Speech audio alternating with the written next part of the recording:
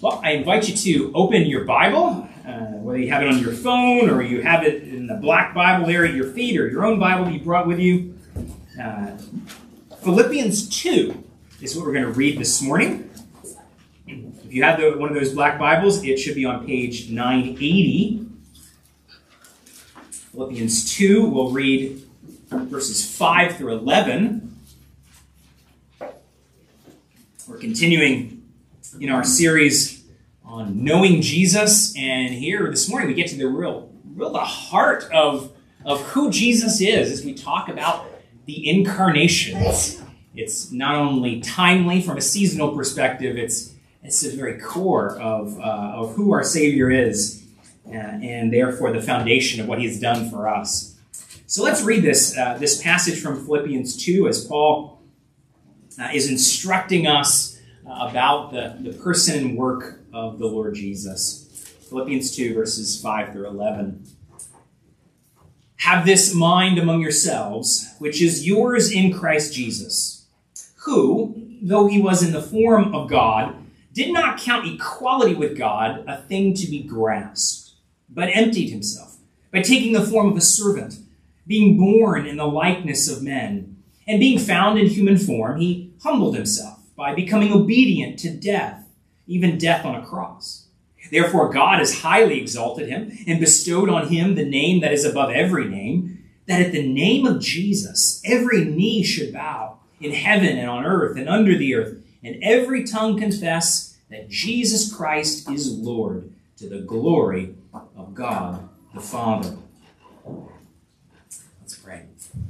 Father, use your word and show us Jesus afresh, that we might know him and trust him more. We do ask in his very name. Amen. Amen. So as we've been working our way through this series on knowing Jesus, we've been saying this is important. Knowing Jesus, John 17, it's life. It's the very heart of eternal life, is to know him. Know about him, yes, and thus we can know him personally. It is life itself. Well, here as we talk about the Incarnation, we come to a subject, though we'll get into a few technical details. It's really at the heart of who Jesus is and what he does. If you don't understand this, you miss Jesus completely.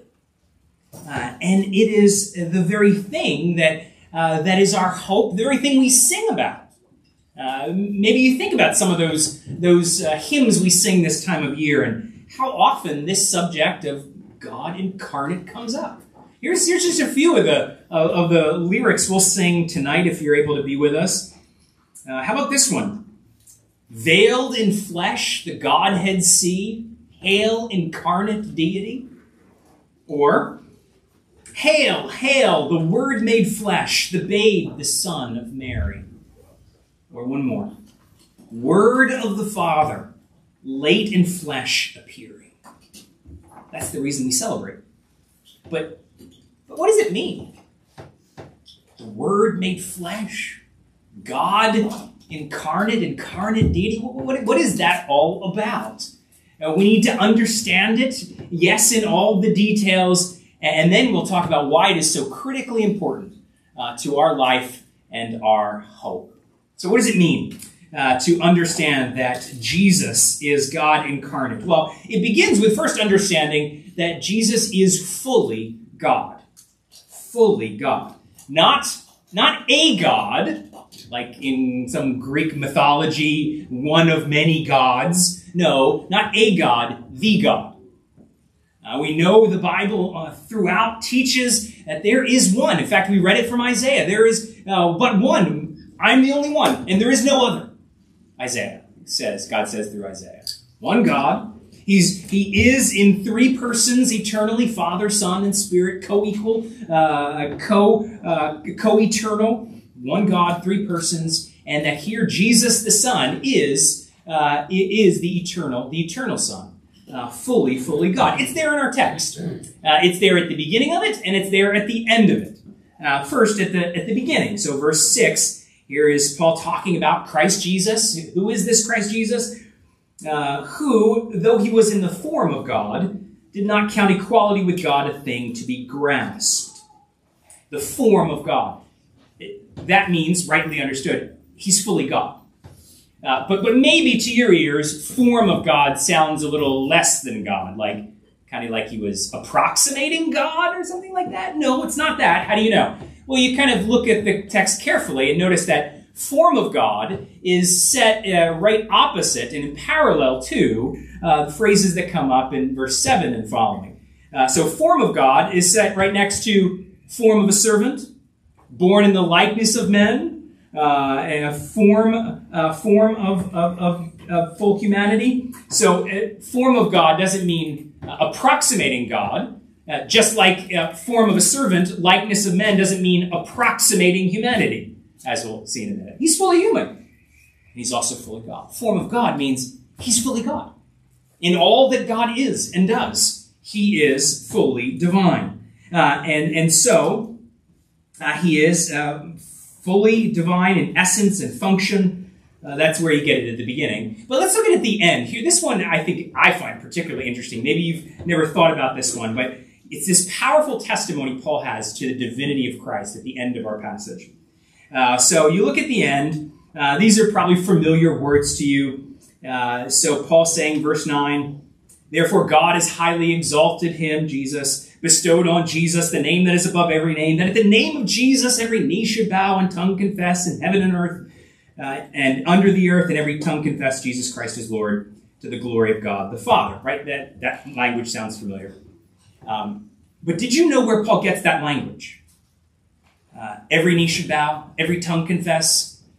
He gets it from Isaiah. We read it this morning. So put your finger in Philippians 2. Flip back to Isaiah 45. It's page 607 if you have the Black Bible. So you have those familiar words of Philippians, and then you remember that Paul is probably one of the most intelligent rabbis in the first century, that he knows his Old Testament, probably most of it by heart, and so when he brings up language, it's not accidental. And you go to Isaiah 45, and you look at verse 22, and you say, does any of this sound familiar? It's God speaking through Isaiah. Turn to me and be saved, all the ends of the earth, for I am God, and there is no other. By myself I have sworn, for my mouth has gone out in righteousness, a word that shall not return. To me every knee shall bow, and every tongue shall swear allegiance. Every tongue shall confess. It's the exact same word in Greek. Every knee shall bow, every tongue confess. That's where Paul gets the language. It's from Isaiah, 700 years before. Only there in Isaiah, who is being referred to? Who is it that every knee shall bow to in Isaiah? What is that every tongue shall swear allegiance to? To whom? Well, it's the Lord. It's God. It's Yahweh. It's the one who there is but one God and there is no other. It's actually repeated 5 times in that Isaiah passage. Right there. Well, I'm God and there is no other. 5 times, just to make sure. And here's that language. To that God, to that Yahweh, the God of the Bible, there is no other. It's that one. To every knee shall bow and every tongue shall confess. And then Paul takes that very language from Isaiah, referring to Yahweh, and says, yeah, that's talking about Jesus. Now, it might not be as powerful for us, but for a first century Jew to say that, and part of Paul's audience is Jewish, to hear that language, Paul is either committing the ultimate blasphemy to say the name and honor that belongs to God to someone who is not God. Either he's saying the ultimate of blasphemy, or Paul is declaring what is absolutely true, which is Jesus Christ is fully God. He is the eternal Son. That he is the one who is God and there is no other. And that's exactly what Paul is saying. He states it at the beginning, he states it at the end. So everything we associate with God is true of Jesus. Always and forever, completely. Everything we associate with God is true of Jesus, always, completely, and forever. Jesus is eternal. Jesus is all-powerful. Jesus is all-wise. He is all-knowing. He is present everywhere. All of those things, well, that's the attributes of God. They are true of Jesus, always, completely, and forever. But yet, at the very same time, in the fullness of time, this eternal Son takes on a full human nature, which is our next point. Fully God, and yet at the same time, fully man, which is where Paul goes. He is the one who is fully God in the form of God, but, verse 7, emptied himself, taking the form of a servant, being born in the likeness of men, and being found in human form, he humbled himself by becoming obedient to the point of death, even death on a cross. Hear Paul's language. Form of servant, born in the likeness of men, being found in human form. What is he saying? Jesus is fully human. Think about those passages we read this time of year. Those very familiar, wonderful gospel passages about the glorious birth of the Savior. And you think about those passages, and there's so many extraordinary things, wonderful things in there. You think of angel choirs showing up in heaven, and there's stars that appear in the sky, mark the birth. All these just extraordinary things. True. But then you can think also about how many elements of the birth of Jesus are absolutely ordinary. Absolutely ordinary. Can you consider it? Jesus had a mother, like you. He grew inside his mother from embryo to full-term baby, just like you did. When those 9 months were up, there was labor and delivery, like you. He was wrapped in swaddling clothes. Why? Because if he wasn't kept warm, he would die of exposure, just like you. He was laid in a bed for a crib because he needed to rest, sleep, just like you. All that. Very ordinary. Very human. Because he was very human.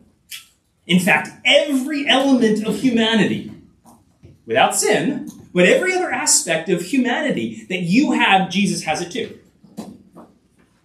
We're going to look next week at the boyhood of Jesus, and sure enough, we'll see that Jesus grows up, like you. Jesus learns, like you. He got hungry, Matthew 2. He thirsted, John 19.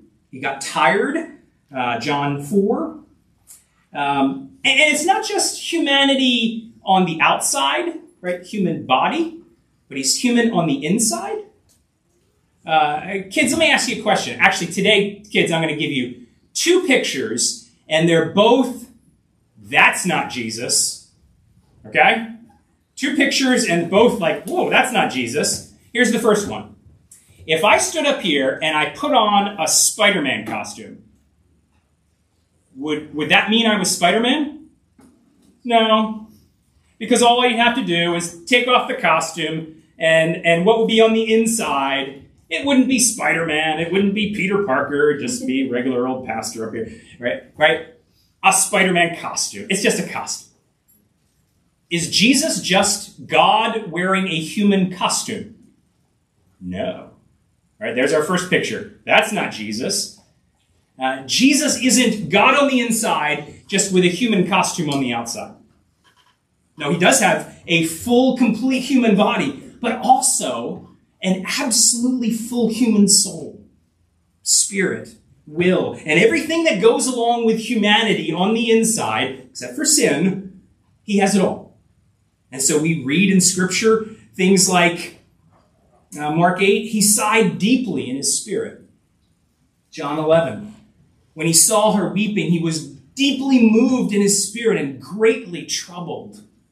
These very human emotions of Jesus in his soul, in his spirit. He experienced it all.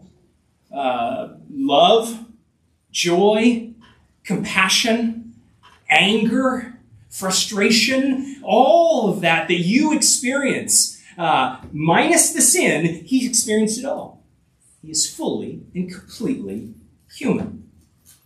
And of course, our passage describes, Paul gets into really what is the ultimate human experience, in a sense, in that Jesus dies. He dies. There's something that God can't do. But Jesus does it. Yeah, because he's fully human. And so humans can suffer and die. And Jesus does.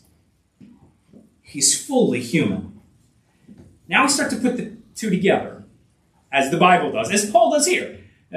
Fully God, fully human, in one person. In one person. These two natures, complete, total, all the characteristics of them preserved, but they come together in one person. If you like fancy theological words, you can call it the hypostatic union. If you don't really care that much about that, just think full deity, full humanity, one person. And that's what you have in Jesus. The Son, the divine Son, eternally a person, takes on a full human nature, body and soul. So there is one person and two natures. So you go to verse 6 and 7. Now, here's another one of those places. Must understand what Paul is saying here. So we'll look carefully and see what he's really saying. So verse 6, Christ Jesus, who though he was in the form of God, did not count equality with God a thing to be grasped. And there in the sense of a thing to be exploited. But, verse 7, but emptied himself by taking the form of a servant. Emptied himself. What does that mean? You kind of think of that quickly, and you might wonder, well, does that mean emptied himself? Does that mean he kind of gave up something of his deity? That in order to come to earth and become a man, there were certain aspects of his godness that he gave up for a little bit?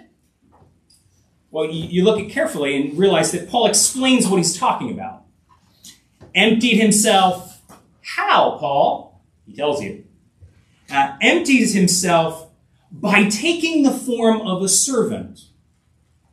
So Paul explains that the emptying, the humbling, is not by subtraction, but by addition. Christ humbles himself. That's kind of what's captured in the image of empty. Christ humbles himself not by subtracting something from his person, his deity, but by adding to it. He humbles himself, but not by giving up certain aspects of deity. Oh, he was omnipotent, but now he's going to give that up for a time. Or he was all-wise or all-knowing, and he's going to give that up for a time. No, it's not humbling by subtraction. It's humbling by addition. By taking, by adding a full humanity, the form of a servant. Being found in the likeness of man. Going to the lowest place. It's humility by addition. So you get this fully God, nature of fully God, nature of fully man, in one person, such that there's no kind of change or confusion of those natures, but they're fully there, both of them, in the one person. Okay, kids, here's my other picture of that's not Jesus. You ready for this? Have you ever decorated Christmas cookies? I used to love doing that as a kid. And here's what we used to do as a kid. We baked the sugar cookies, and then my mom would make white icing. But in order to get the icing in different colors to decorate the cookies, we had food coloring. And you put a few drops of red, and you'd get red icing, and a few drops of yellow, you'd get yellow icing. But what happens if you wanted to make orange icing? Right? You wanted that Christmas bell that we used to have. You want an orange bell. How would you do that? There's at least in our pack, there was no orange food coloring. So what would you do? Well, you'd take a little bit of red icing and a little bit of yellow icing, and you'd kind of mix them together, and you got not red anymore, not yellow anymore, but look, it's orange. Is that Jesus? A little bit of deity, a little bit of humanity, we'll kind of mix them together, and you get something completely different. Is that Jesus? That's not Jesus. That's not Jesus. Fully God. Fully man. They're not mixed together to get something completely different. He's just like us in his humanity. And yet he is fully God in his deity. all at the very same time. And so all the characteristics of deity, still there. All the characteristics of humanity, there. This actually helps you understand some of how Scripture talks sometimes. Sometimes Scripture uses language and you're like, oh, I'm not sure how that works. Because sometimes Scripture will talk about attributes of one nature and kind of refer it to the whole person, or even refer it with language to the other nature. So let me give you an example. Acts chapter 20, Paul is talking about the church. And he says, it's the church of God, which he formed with his own blood, which he bought with his own blood. So talk about the blood of God.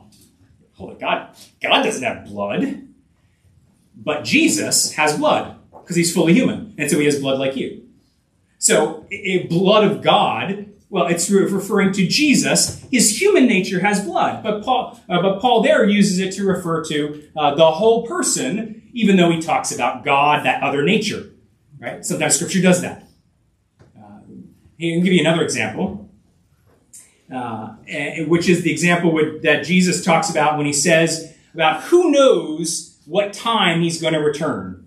You remember this one? That Jesus says that about the day and hour of his return, no one knows, not even the angels in heaven, nor the Son, but only the Father. So the Son, you just said, Pastor, the Son is fully divine.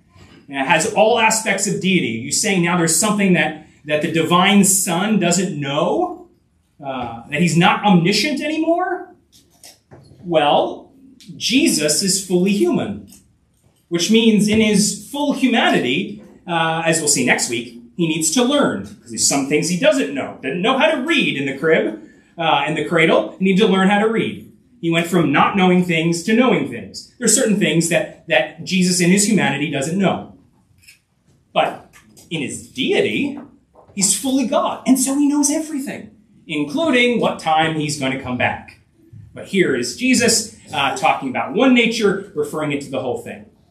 It can be confusing sometimes, but it helps you a little understand how Scripture is using its language. Let me give you one more picture, and then we'll talk about how this is so very important. Here we'll bring our final picture in to Christmas picture. And it really starts to give the wonder of what's going on here. So think of baby Jesus. And there's Mary. And she's holding her son. And that son is fully human. Which means if Mary doesn't feed that son, that baby dies. If Mary doesn't clothe that son, Jesus dies. Because he's human, like you. He needs to eat. He can't be exposed fully to the elements. He's just like you. He will die unless Mary holds him up, protects him, guards him, feeds him. So there, in that town in Bethlehem, there is Mary, and she's sustaining, she's keeping Jesus alive. But yet, at the very same time, Jesus is fully human, but at the very same time, that same Jesus is fully God, with all aspects of godness, including something we studied a few weeks ago, that Jesus, the Son, made all things and sustains all things. And we said that means that Jesus it's because he upholds the world, that all the planets continue to move and every atom continues to go around and exist, which means in that very moment, there is Mary holding Jesus, and there at that very same time, the eternal Son, Jesus, is upholding the universe at that moment. He is upholding Mary. Mary only exists in that moment. Mary only breathes. Mary only has the strength to be a mom because Jesus, the Son, upholds her. So at the very same time that Mary is upholding Jesus, Jesus is upholding Mary. Well, that doesn't cause you to wonder and just marvel at the mystery and the glory of it. Okay, but is that just all theological fun and games? And put crassly, why should you care? Well, I'll give you two reasons. The Bible gives us two reasons. More, but we'll go with two. Sympathy and salvation. Sympathy and salvation. Sympathy. Here's what Hebrews says. For we do not have a high priest who is unable to sympathize with us in our weakness, but one who in every respect has been tempted as we are, yet without sin. So it's because Jesus is fully human in every aspect, without sin, but in every aspect, fully human. It means he's able to identify. He's able to be in heartfelt solidarity with us through all the difficulties and darkness and hardships of this world. Because he, as Hebrews goes on to say, he himself is beset with weakness. No sin, but human weakness in a weak, dark world, that's Jesus. And so he can sympathize. He can identify. Or put simply, God understands. God understands. Think about the different aspects of the different hardships, different difficulties. Maybe some you're going through right now. Your human body hurts. Your human body hurts. You feel just awful. Maybe illness, maybe it's just some chronic condition, but you feel awful. Jesus felt that way. God understands. Someone very, very dear to you dies. And the grief is intense. And it's overwhelming. Maybe you even want to scream. Jesus has been there. God understands. You stand at a crossroads in life. And you know what God wants you to do. It's clear in his word, but it seems so hard, so difficult, even overwhelming. You don't think you can do it. Jesus has been there. God understands. Maybe you feel misunderstood, mistreated by just about everybody. Jesus has been there. God understands. Maybe it's someone very, very close to you. Someone who should have been there for you. Someone who should have been on your side and your champion, but instead they neglected you. Maybe even abused you. Jesus has been there. It means God understands. This is the very heart of what the incarnation means for us. That God himself takes on full humanity, inside and outside, and walks through all the hardships of this world. And Hebrews says, there he is, just like us, without sin, just like us, beset with weakness. So we have one on high, even God himself, who can sympathize with us. And more than that, can actually do something about it. Sympathy, salvation. God doesn't just understand. Jesus doesn't just get it. He actually does something to rescue us from it. From the darkness and from the sin that causes the darkness. And that salvation, that rescue is only possible because Jesus is fully God and fully man. Now, our Philippians passage really gets at that. It's only because God becomes fully man that he can humble himself to the lowest place, that he can die, even death on a cross. Why did he do that? Well, Paul implies it here, what he states explicitly elsewhere. Well, here's probably his most famous statement about this in 2 Corinthians 8. For you know the grace of our Lord Jesus Christ, that though he was rich, yet for your sake he became poor, so that you by his poverty might become rich. The eternal Son takes on full humanity, goes to the lowest place, right? Even death on a cross. Why? So that you can be exalted to the highest place with him. He goes to the lowest place so you can be raised up to the highest. And the eternal God has to take on full humanity to do it. There is no other way that one could die for you. Has to be someone made just like you, going through all the temptations that we do, and yet without sin. It's got to be fully human. And yet he has to be fully God as well. For God to satisfy his own justice, for heaven and earth to be brought together, for God and man to come together, that great infinite gap bridged, fully God and fully man. And Jesus has done it in his very person, and then as he lives and he dies and is raised up. The Son has descended, as one theologian puts it, the Son has descended an infinite distance to reach man's highest conceivable exaltation.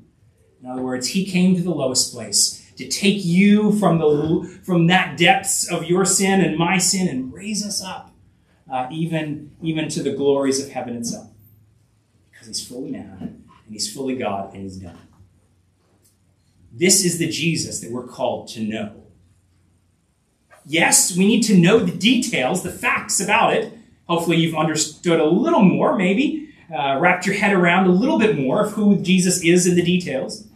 But not just know about him, know him. Do you know him? Are you trusting in him? That you realize that you have full humanity and yet you do have the sin. That the darkness is in here. You've walked the way that you shouldn't have. And you need to be rescued from it. And here's the rescuer. And so you call out to him, Jesus, have mercy on me, a sinner. Have mercy on me, a sinner. And that exaltation, that rescue, it's a free gift. Because he did it all and paid for it all. This really is the heart of what we celebrate. Jesus, the Son, became man. God went to the lowest place to raise you up to the highest. This is the Jesus we get to know and to love and to be rescued by. Let's pray together.